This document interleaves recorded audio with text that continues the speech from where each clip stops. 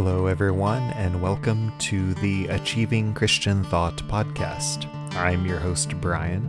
Hey, thanks for listening in. This is Robert. Hey, and I'm Zach. Join us for each episode as we apply the gospel to dive into the inner workings of the Christian faith. Are you agnostic or atheist and want to understand Christianity better? Want to learn more about Jesus? Discuss the differences between the modern and early churches? Or maybe explore some of the Bible's most interesting characters? Then we hope you'll join us in Achieving Christian Thought. Okay, so everybody, thanks for joining us on this episode. Sorry, we've been going off on some wild tangents here before the start of this, but no, thank you for joining. Again, I've got Zach and Robert with us, and Hello. And so, last time we talked about the Council of Nicaea. We solved a lot of problems through the Council of Nicaea. We solidified a lot of the gospel, and we made some decisions. But I think now we're going to get more into kind of the opposite side of that coin. Yeah. So, Zach, Robert, take it away. Okay, so It scares me every time. This chair should not go back that far. for everyone who does not who do not see that, okay, this cat, we're in some like 1970s chairs, and Brian just leans back and he almost flipped over. They go back further than what you think that they should. He just said we're going to flip the coin on this, and he went for it. Yes. All right. We're back. So one of the things that kind of highlights, it's kind of, in a way, it's a sort of a prerequisite for the Council of Nicaea, was Constantine and his conversion to Christianity. There's been debate on both sides of the playing field whether or not he was truly a believer, or whether it was just him seeing the times that he was in, seeing the landscape on the horizon of what the empire was looking like, what was happening, and that he just saw that Christianity was booming, despite all the decrees, despite all the persecution, the church was still moving forward, and so he hopped on the bandwagon. So there's basically two camps. Some people believe that it was purely based on political motivations for his conversion, quote-unquote conversion. And then there's other people who believe that he actually was a genuine believer. At the end of the day, Constantine knew where he was. Noted. That's a good southern word. He noted where he was. But and then obviously Jesus and all them knew where he was standing, and where he stands now. But that leaves us with a debate here of, it's kind of like the pros and cons of Christianity becoming a state religion, because there were most definitely good things that happened from his conversion, and from Christianity being legalized. Because, hey, who likes to be persecuted all the time? Nobody. So, it was definitely good to not be persecuted anymore. But on the flip side of that, you had the birth of Arminianism, or not Arminianism, Arianism, and Marcionianism, which is another early church heresy by the bishop named Marcion, basically who believed that the Old Testament depicted one God, the New Testament depicted another God, and basically threw off all Jewish belief, doctrine, and things of that nature in favor of the New Testament. And anything that kind of bridged the gap between the Old and the New Testament, he was against it. Basically kind of like saying there was basically like Greeks now had their own Christian religion and didn't need the Jewish traditions at all, in a nutshell. I mean, there's probably way more to it than that, but that was the other big heresy of that time period. So you have these heresies that now, to believe those things, you had repercussions for those. You could be ostracized. You could be expelled from the empire. You could lose your civilian or citizen status and things of that nature, which in that day and time were huge things. So I open up the floor to Robert, and if he wants to participate, Brian. And I will say this. I will say that, yes, there was good things that happened from Christianity being recognized as a state religion, but at the same time, there's also some bad things. It didn't happen overnight, but the seeds were sown for the Catholic Church to take root. And, of course, you have hundreds of years between the Council of Nicaea, even though they would say otherwise. Catholic Church actually says that they've been in existence since the time of Peter, I believe, if not before then, in their reconstructed version of church history. But really, in actuality, it's from this point you have about 400 years, give or take a couple hundred years, before the Catholic Church really starts to see its momentum move forward. But so I would say, yay, good. We're not being persecuted anymore, but we've set the groundwork for the Roman Catholic Church, which we all know is historically not a good thing. If you look in the Middle Ages, you look in the late they had some issues. There was some authority issues that they had, that if you challenged their authority, they burned you at the stake. Kind of like, like that shouldn't happen, but hey, they did it anyways. So that's my 2 cents at the beginning of this discussion, and we can see where we go from there. Robert. All right. So, just the basic discussion, the pros and the cons of Christianity becoming Christendom. Now, that's very important to separate those two words. For the sake of our discussion, I'm assuming I'm on the same page with these guys. When we say Christianity, we're talking about the legitimate gospel, the message that Jesus came, died. It's what we believe. It's what we hold to. Christendom is dumb.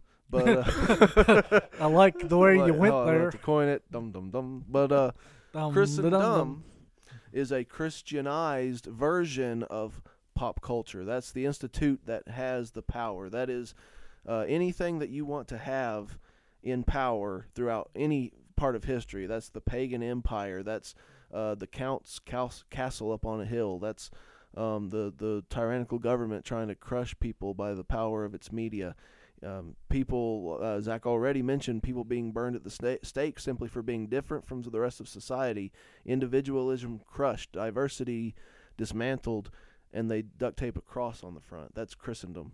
And that's one thing right out of the bat, I'll say it in defense of my own faith, is that's one thing that we're constantly having to combat with people who know history, who know that by affiliation we seem to be guilty of burning women at the stake. We seem to be guilty of tossing scientists into prison for having the audacity to think, and all these other horrible things. And the sad thing is, we get the bad rap because we are Christians coming out of a culture that has been influenced and powered by Christendom for so long. That was the thing that had power. And what the problem is when you have power, and that's one of my biggest cons against the idea that it became the state religion, was whenever you have a source of power, whatever it is, the people who want that power for all the wrong reasons will come to it like moths to a flame. And so that's why you had people trying to become emperor back when Rome was the thing. People in Europe wanting to become the king.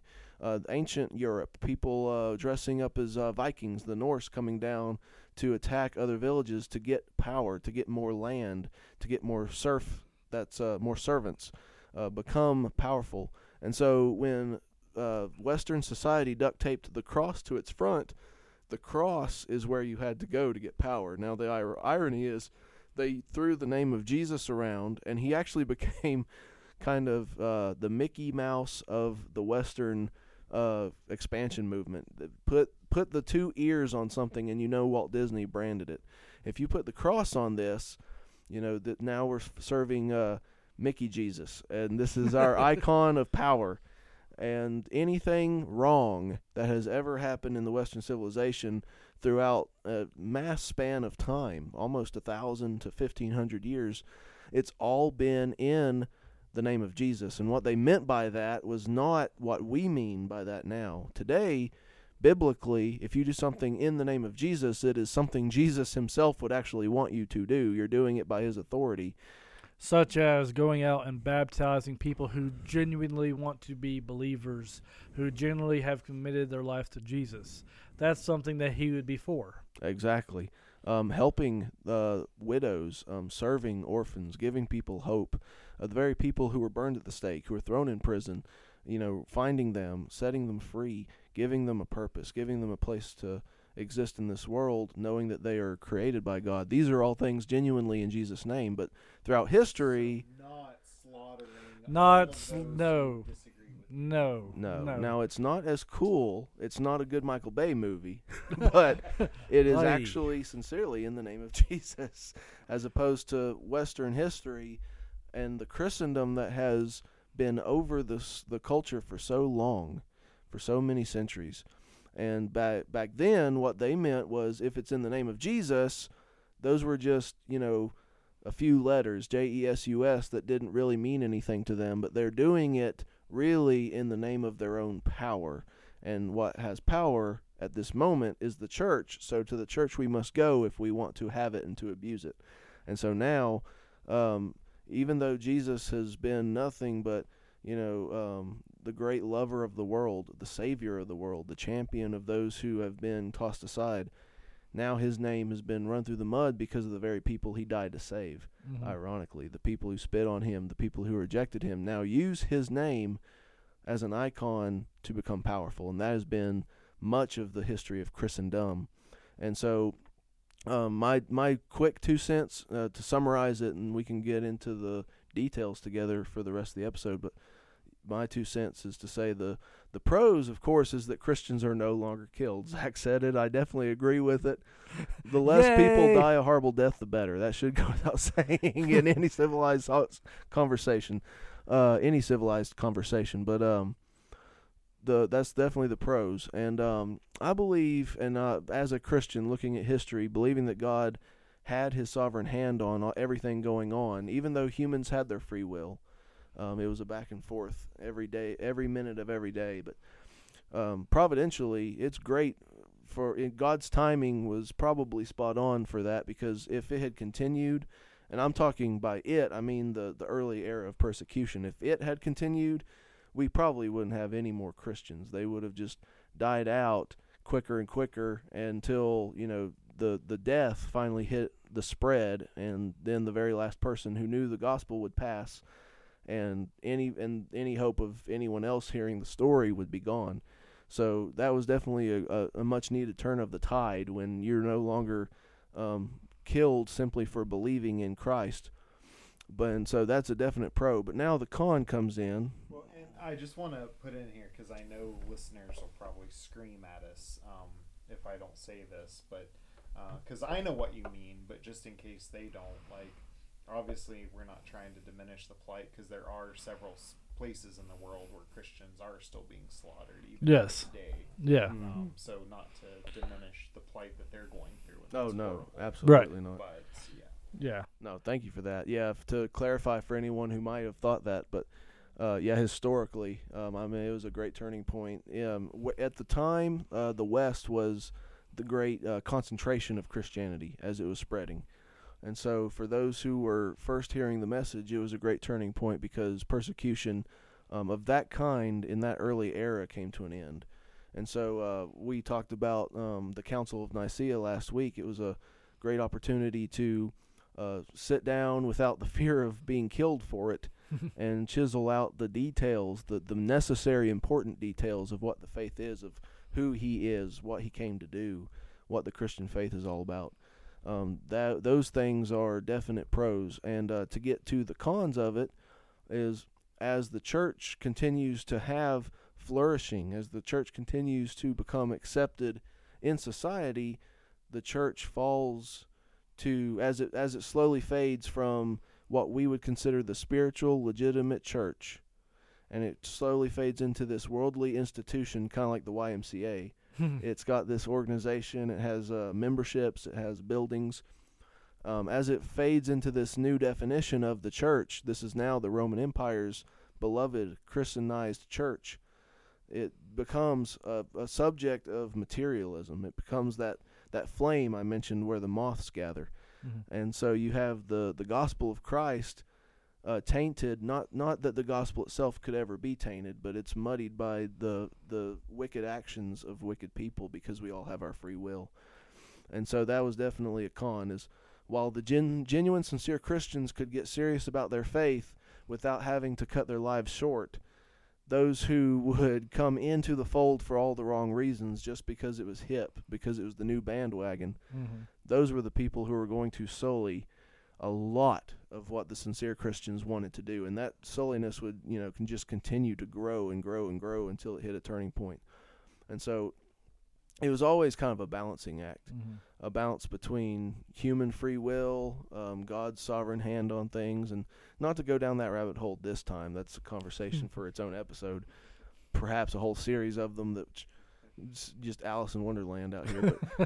But just suffice it to say, history itself just kind of suffices to show that balancing act.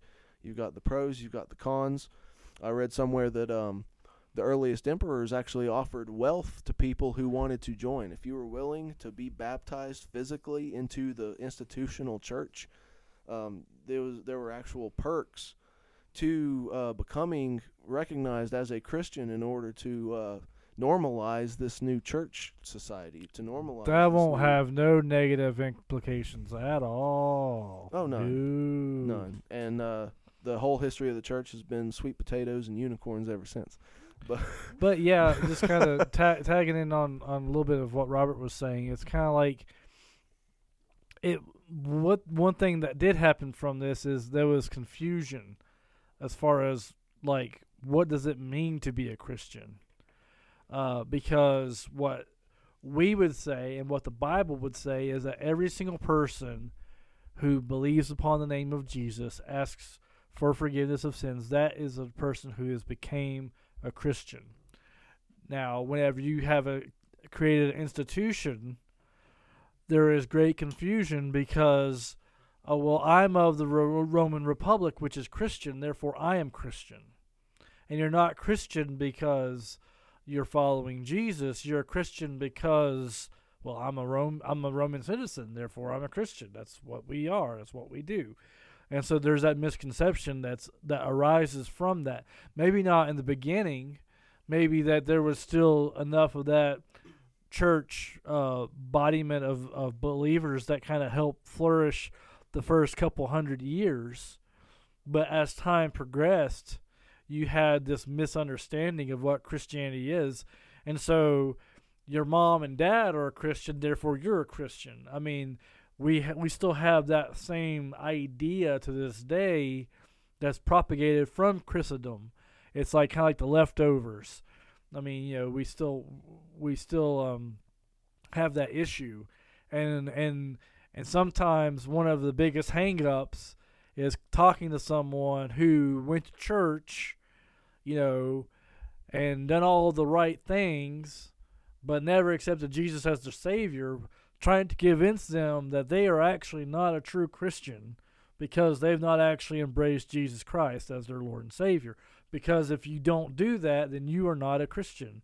You might have been baptized, you might attend church, you might receive communion, but until you actually receive Jesus Christ as your Lord and Savior, you're not a Christian. And this event, this took place, began to erode that personal responsibility of accountability to God.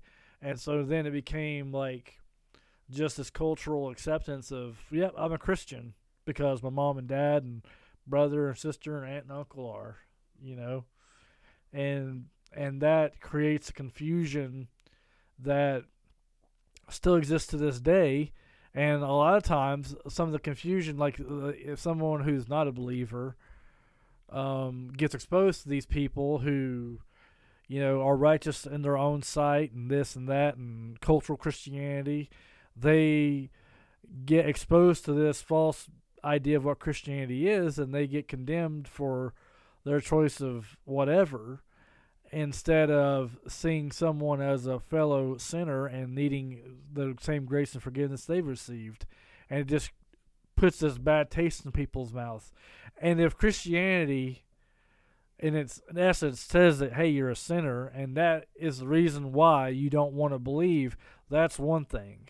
If you come to an understanding of who God is, who Jesus is, and you choose to walk away because you understand what those things are, versus you've been browbeated, this and that, or what have you, and humiliated because you don't do something that society says you should do, and they call themselves Christians, but they're not really Christians, then that creates this whole different issue that you have to even tackle. It's like you've been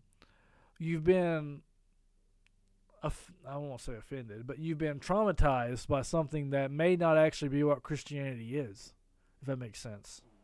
You've been exposed to a lie, and you don't really know what the truth is, because the truth is God loves you, and He wants to redeem you. And in that redemption, there is a change of lifestyle. But those things come after salvation. Those things don't come before. You will never get your ducks in a row. Those things are freaking sinners, and they have no point of reference, and they will never get in a row. Ever. Ever. Ever. Never. Ever, Zach? Never. Never. But, riding off what Zach said, I mean, he made an excellent point. Is one of the scabs that have been left on the skin of Christianity because of, the years and years we've had of this public persona that we call Christianity. If you bought a book on religions in Barnes & Noble or any other bookstore today and cracked that open, what would be in the Christianity chapter would be this concept of Christendom.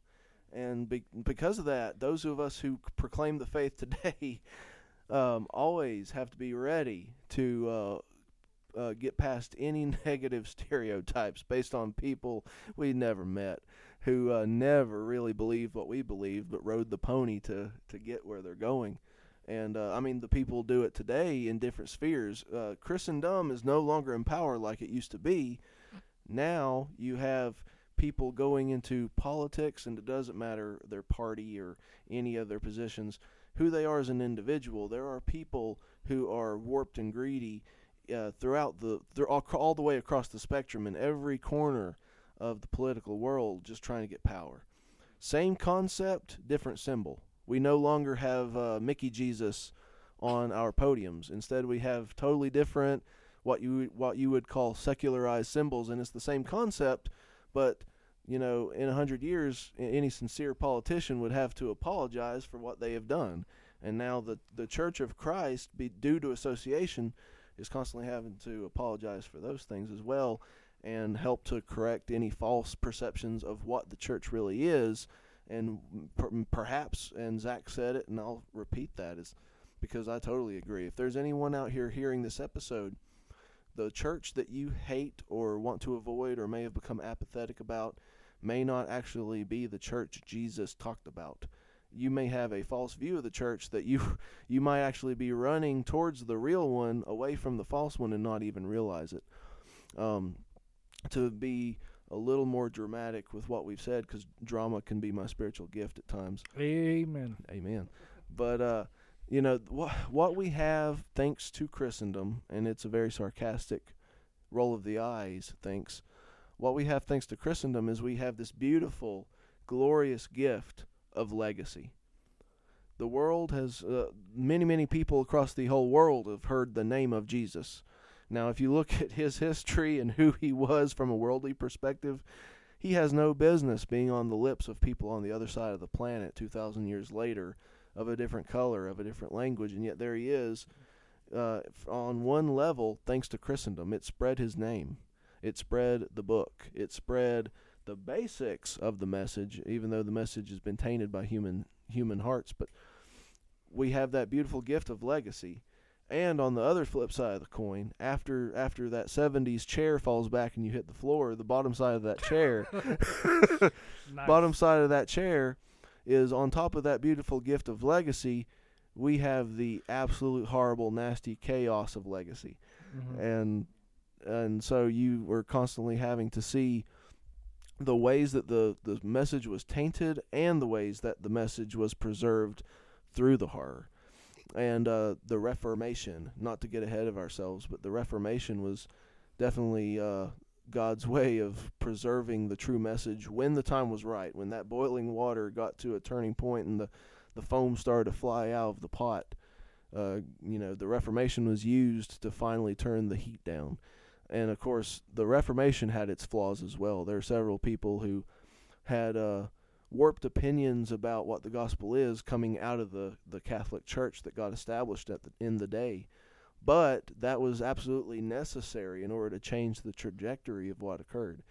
And you see this, and I'll talk about biblical history, the things that occurred in the pages of the Bible, going beyond that into the pages of history itself. You see these times when God does intervene to preserve the integrity of something that goes off the rails.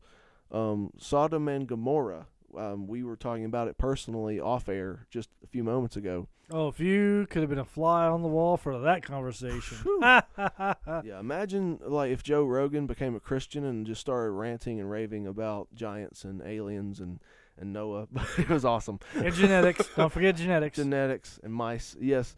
But what we were talking about a little bit was, when Sodom and Gomorrah got out of hand, God intervened. He never wants to destroy his own creatures, but he had to do that in order to preserve the history of the world that would come after that from a greater evil. Fast forward to, or back up to Noah's day, that came first. He wiped out the planet during the days of Noah, avoiding a necessary evil. He wiped out the cities of Sodom and Gomorrah. They were necessary evils. He cleansed the nation of Israel in Moses' day. He gave them the law. He separated the good from the bad. Many people fell to plagues at the hands of the Old Testament God, but those people would have tainted the religion to such a point where the rest of the story would not have come out the way it should have if he had not taken action. And then you fast forward to Jesus' day. Now here's the irony. People were abusing the name of Moses when Jesus was alive on the earth, the same way today people abuse the name of Jesus. The Pharisees of Jesus' day were saying, well, and if you know who I'm talking about, if you don't, there's plenty of time to learn about it. But these were the religious leaders. They were basically saying in Jesus' day, well, if I was alive during the days of Isaiah and Jeremiah and Joel, again, if you don't know the names, they're famous Old Testament names, our generation, would have never persecuted those prophets the way our ancestors did. And what they don't realize is they're looking back. They have those books of the Old Testament. They already know those prophecies came true. They already know that those names are names of men who were used by God, and so they're looking back. They don't have the luxury of the people who were living at that time, the persecutors. And so then God himself shows up, so much higher than a prophet. And the same Pharisees who are scoffing at the killers of Isaiah, according to tradition, he was captured and cut in half. Woo! Cut in half. And they were mocking those people for being wicked. And then they turn around and nail Isaiah's God to a piece of wood. Now, if that doesn't capture the human heart, I don't know what else does. And so we would never do that. And so now you have people saying the same about Jesus. If I was at Calvary, I would have taken him off the cross. I would have fought off the Romans. I never would have denied him. So said Peter. So said Peter. And you have no way of really knowing that. I almost guarantee that the reactions we would have to him if we had lived through that day, if we didn't have the advantage of hindsight, if we weren't looking back, we have his name on paper in hymns. We have hundreds of years of good, positive history on top of all the bad to lead us to this assurance of how the story ends. If we were living during the story, if we saw Jesus perform one miracle in the middle of an afternoon, headed towards where the story was headed, only God knows what our reaction would have been, because every heart is darkened. Every heart has its fall.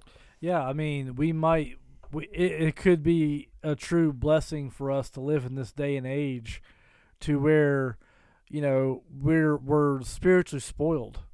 We can open up a phone and download an app and go to a bookstore, even a secular bookstore, and get 2-3 different translations. You can go anywhere. You can go to some of the secondhand stores and get Bibles and so forth. And we just are just so fortunate. And we often think that, like kind of like what Robert said, if we would have been in those days, we would have done things different. We would have acted. And I thank God that I was born in this time. Yes, I'm a lazy American. I won't deny it. I am a lazy American. And I should exercise a whole lot more and drink less coffee. But besides that, the reality of it is if we lived in that time, we might have been the ones been confident in putting the nails in Jesus' hands. And we might be very, very grateful that God in His sovereignty allowed us to be born in this time, so that we would embrace Him, at various points of, at different ages, because I came to the faith at 23, and Robert, earlier, and Brian earlier as well. We may not have came to the faith if we lived back in those days and those times. And it's just like, just give thanks to God that has all wisdom to let us be born in the time that we're born in, and not take that for granted. And just kind of circle the plane back around to the subject at hand. Obviously we look at the benefits and we look at the negative aspects of Christianity becoming the state religion, and then giving birth to the Catholic Church later on down the road. But if that hadn't happened, kind of like what Robert was saying, now, I mean, obviously at the end of the day, God knows what exactly would have happened. I mean, church could have even preserved it under persecution, and then the Roman Empire fell, and then we could have picked up I mean, no one. We're literally playing, guess what could have happened, and the reality of it is that we don't know, and we should be grateful, if I say that correctly, be grateful for the way it did happen, not for the horrors and the travesties that did happen under the name of Christendom, not Christianity but Christendom. Because now we have true people, true believers that can say those things ought not have happened.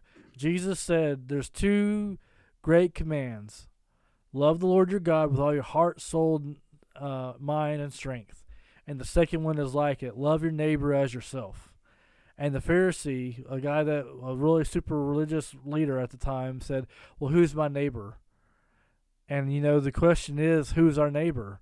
It's the people who are witches. It's the people who have different sexual orientation. It's the people who would not step foot in a church and say that they're atheists or say they're agnostic. Those are our neighbors. It doesn't mean that we, take part and practice in what they do, but we show them Christ's love, and realizing that there's no difference except for the mercy of God in our lives and their lives. And there's at no point should I myself ever get up on a high horse and look down upon someone because of their different life choices, but instead offer a hand of brotherhood or sisterhood and try to tell them the truth. And then if they choose to reject it based upon the truth, then that's their choice. But if they're basing that upon a lie, kind of like what I said earlier, then you're not even familiar with what the Christianity is. And then at least then if you know the truth and you're rejecting it based upon what it actually is, then you can say you've made a true choice. Whereas if you think you've been exposed to something and you truly haven't, and you reject it based upon that, then you've not really experienced Christianity. You've not really experienced the truth. But if you come and you talk to someone and you reject it based upon that, then you have true knowledge, and you say that I have truly rejected it based upon facts, not based upon Christendom, not based upon emotion, not based upon some of the travesties that happen under the name of Christianity, or Christendom, I should say. And so to kind of circle back or to piggyback on that and to kind of tie in what Robert said earlier, what would you say to someone out there, and I guess both of your takes on it, someone who has been hurt by this, I guess, idea of Christianity, but not like real Christianity, but they've been involved in some of these churches who don't really stick true to the gospel, or they've been hurt very badly by some of these things out there, and we're trying to tell them, we'll come back to the true Christianity, the true church, and what's believed. How would someone who's been damaged by that go about getting plugged back in, rebuilding that trust? Because I guess someone who's lost that trust or who's been hurt by that, even coming into a good church, a good church is still run by broken people, still run by sinners. Even the best churches out there, they make mistakes because they're run by broken people. We all are. Right. So what would you say to someone who's trying to heal, trying to recover from that, and who may want to maybe step a toe back in, but doesn't know where to begin? Yeah, that's a great question. The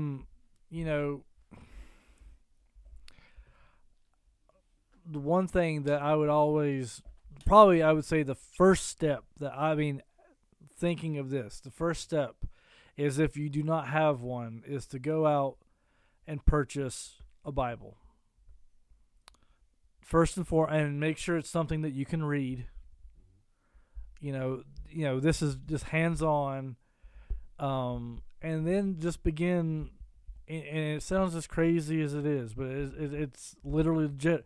Just start reading it, like the book of John, and then start asking the question: Did the church that hurt me so bad, does it represent this? As you grow in the scriptures, as you read the scriptures, did the church that hurt you, did it actually represent this Christianity? I would say that's first and foremost. Second thing, and Robert might be a better source on this one, but it is to meet up with a pastor, if it's at the church that you go to, and talk to them. Not necessarily in the air of confrontation, but like, hey, I feel like this is not what Jesus taught. Are you accurate? I mean, is this biblical? And obviously, that can go in 100 different directions potentially. But that would be the first two things that I would say. Start there, and then Robert, if you have any other ideas, that would be fantastic.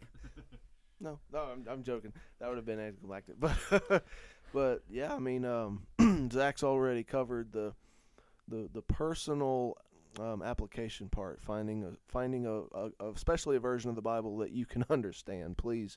Don't try to trot through anything that's too archaic. 1611 King James. Amen. Nothing other. But yeah, definitely start in the easier to digest portions. Get to the very heart of it. Look at Jesus. I want to focus to not just to repeat what Zach is saying, add to it, but the relational aspect of it. Because church, when it's healthy, is meant to be a family. And I've heard person after person after person personally, when they find out I'm a minister, they'll tell about times churches has hurt them. I have someone in my own family, and I won't get any more specific than that in case they hear this and go, "What? You're trash? You talking about me?" But someone in my own family who is much older, years before I was born, this person tried a church, and they had to stop going to school after the 5th or 6th grade because his own parents had died, and he had to take care of his younger siblings. And he was part of a Bible study. They called on him to read a passage. When they realized he could not read, they made fun of him and asked him not to come back if he could not engage. That is ridiculous. It that makes is my blood boil to if this day. if you want to know an example of someone not living out the God, there's an example right there. Wickedness right there. Because straight up, that's just, I just want to punch that person in the face. Not your family member, but the punch that alert, man. Dude. But no, literally, because what part of love your neighbor as yourself and show mercy to people? Oh my goodness, I'm enraged. Oh, it does. It does. Like so many years later, before I was even here, it's like when I first heard that story, I was just, oh no. And they've pointed out this church. It is in our town. It is local. And I'm like, really? Oh my gosh! Someone needs to. And you know what? I guarantee you, unless God has redeemed that place, it's dead. The church is dying. Yep, I'm thinking it is. So I mean, this isn't graceful, but my first thought was, go ahead and just turn it into a Walmart. They're not doing any good. But you hear stories like this, and especially when it hits the very people that you're closest to, and so. Just the ways that the church is hurt, you might not be comfortable going to a church service because of that. People have the idea, and the reason I was heading around this was, a healthy church is a family. When you miss the church, when you're no longer engaged, you have lost a family. But people have become accustomed to the idea, and a lot of times it's directly out of that hurt. They see it as an event. I've even heard one person, and I will quote them loosely. If I quote it too much, they might find out I talked. But loosely, they said, I know, and this is the person talking, I know that church, you're not there for each other. You're there just to hear the preacher and leave. And I said, well, what makes you say that? Not in an accusatory way. I was just engaging this person's thinking. And they said, well, the more you think about each other, the more you're going to fight, the more rude you're going to be, the more you're going to hurt each other. If I just hear the preacher and leave, there's no chance that someone's going to tear me apart again. And they said again. I was like, oh, no. And so just the idea that church is an event not only comes from Christendom, not only comes from the institutional idea of a service, it also comes from the idea that you're afraid to connect to other Christians now. And so I would encourage anyone who's afraid like that, if you're not comfortable going into a wide service, at the very least, try to find 2, 3, 4 sincere believers that you actually know you can trust, who what you'd call the cool ones, who get it, who actually welcome you. And if you don't have them, I really pray that you find them.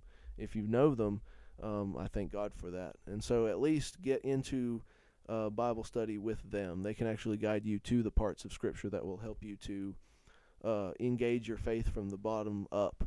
To help you to understand things that you probably wouldn't even have the guts to try to explore in a sea of 50 judgmental people. And one thing, and this sounds, and this is practical, but for the Christian who's seasoned, it makes sense. But for someone who's still new and maybe doubts or whatever, but I'm going to say it because it's important, and it's to pray. And what I mean by that is, like, you literally say, Lord, show me the truth. Bring people into my life that truly have a love for the gospel and have a love for you. And the reality of this is, whenever you do that and you're sincere, God will honor that prayer. And you will find, and there will be people that even if you don't know them right now, you pray that prayer, they will find you. God will put it on people's heart. He, and that's the part. It's like, it's the moving of the Holy Spirit that is both terrifying and encouraging, because whenever you honestly, legitimate pray that prayer of God, put people in my path that truly know you, that truly love you, and truly want to see, I want to see the truth. I want to see what Christianity truly is. They will put people in your path.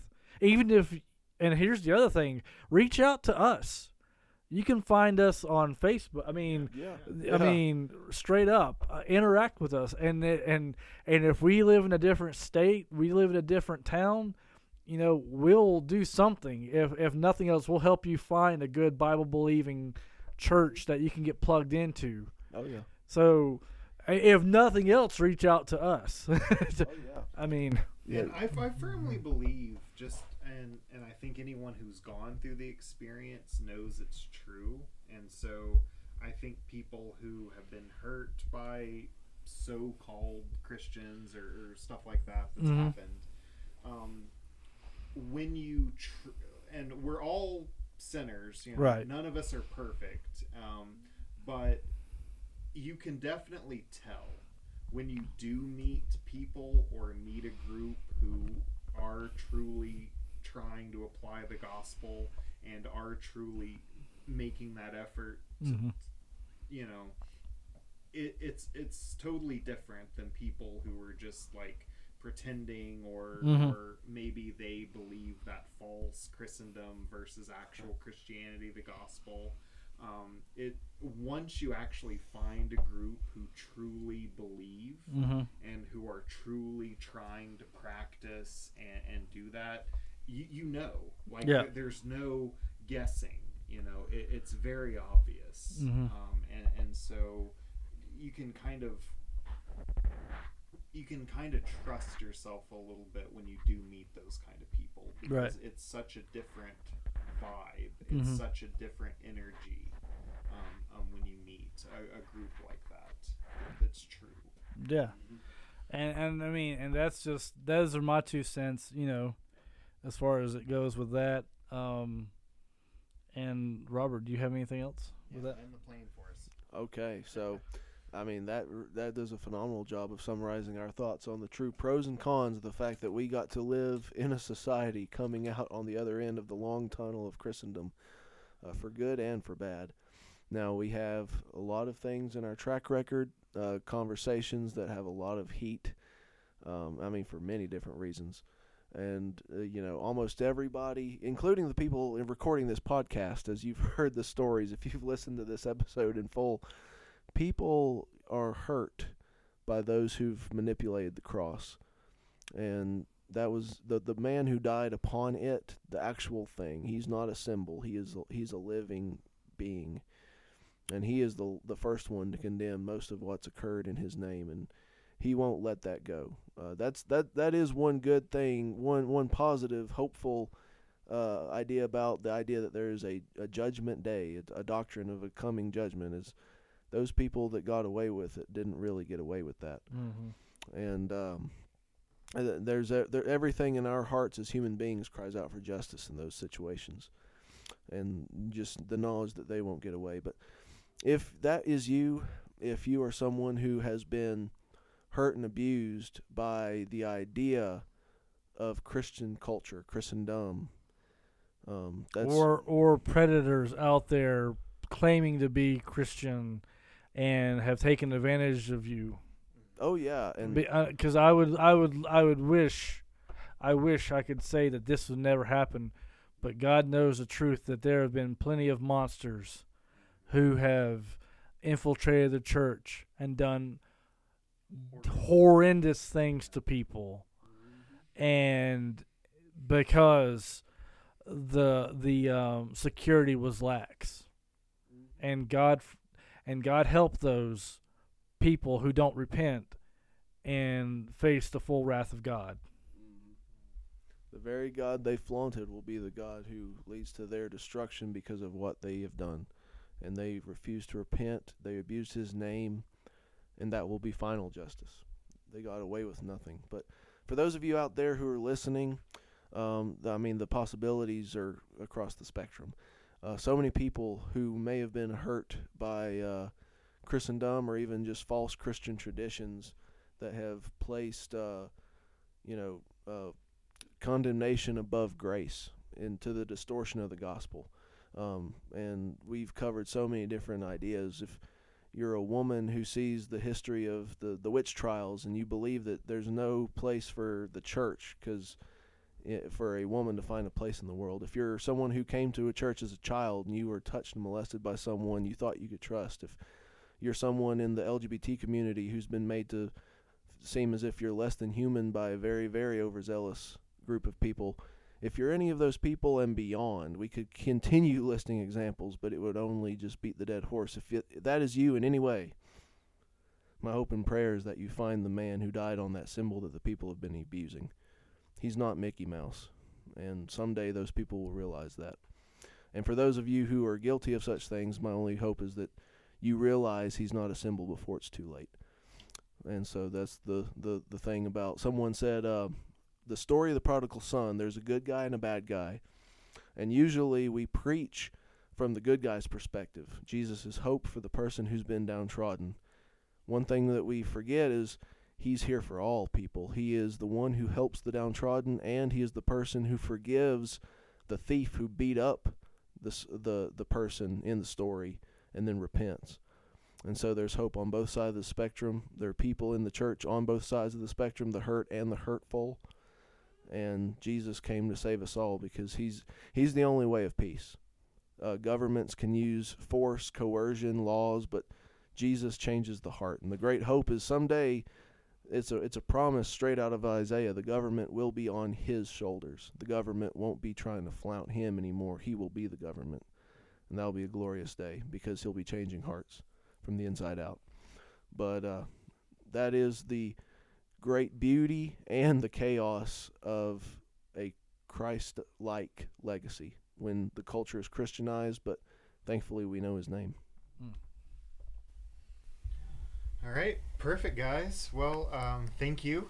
This is another really great episode. To the listeners out there, again, Achieving Christian Thought Podcast on our Facebook page, and then theactpod.com is our website.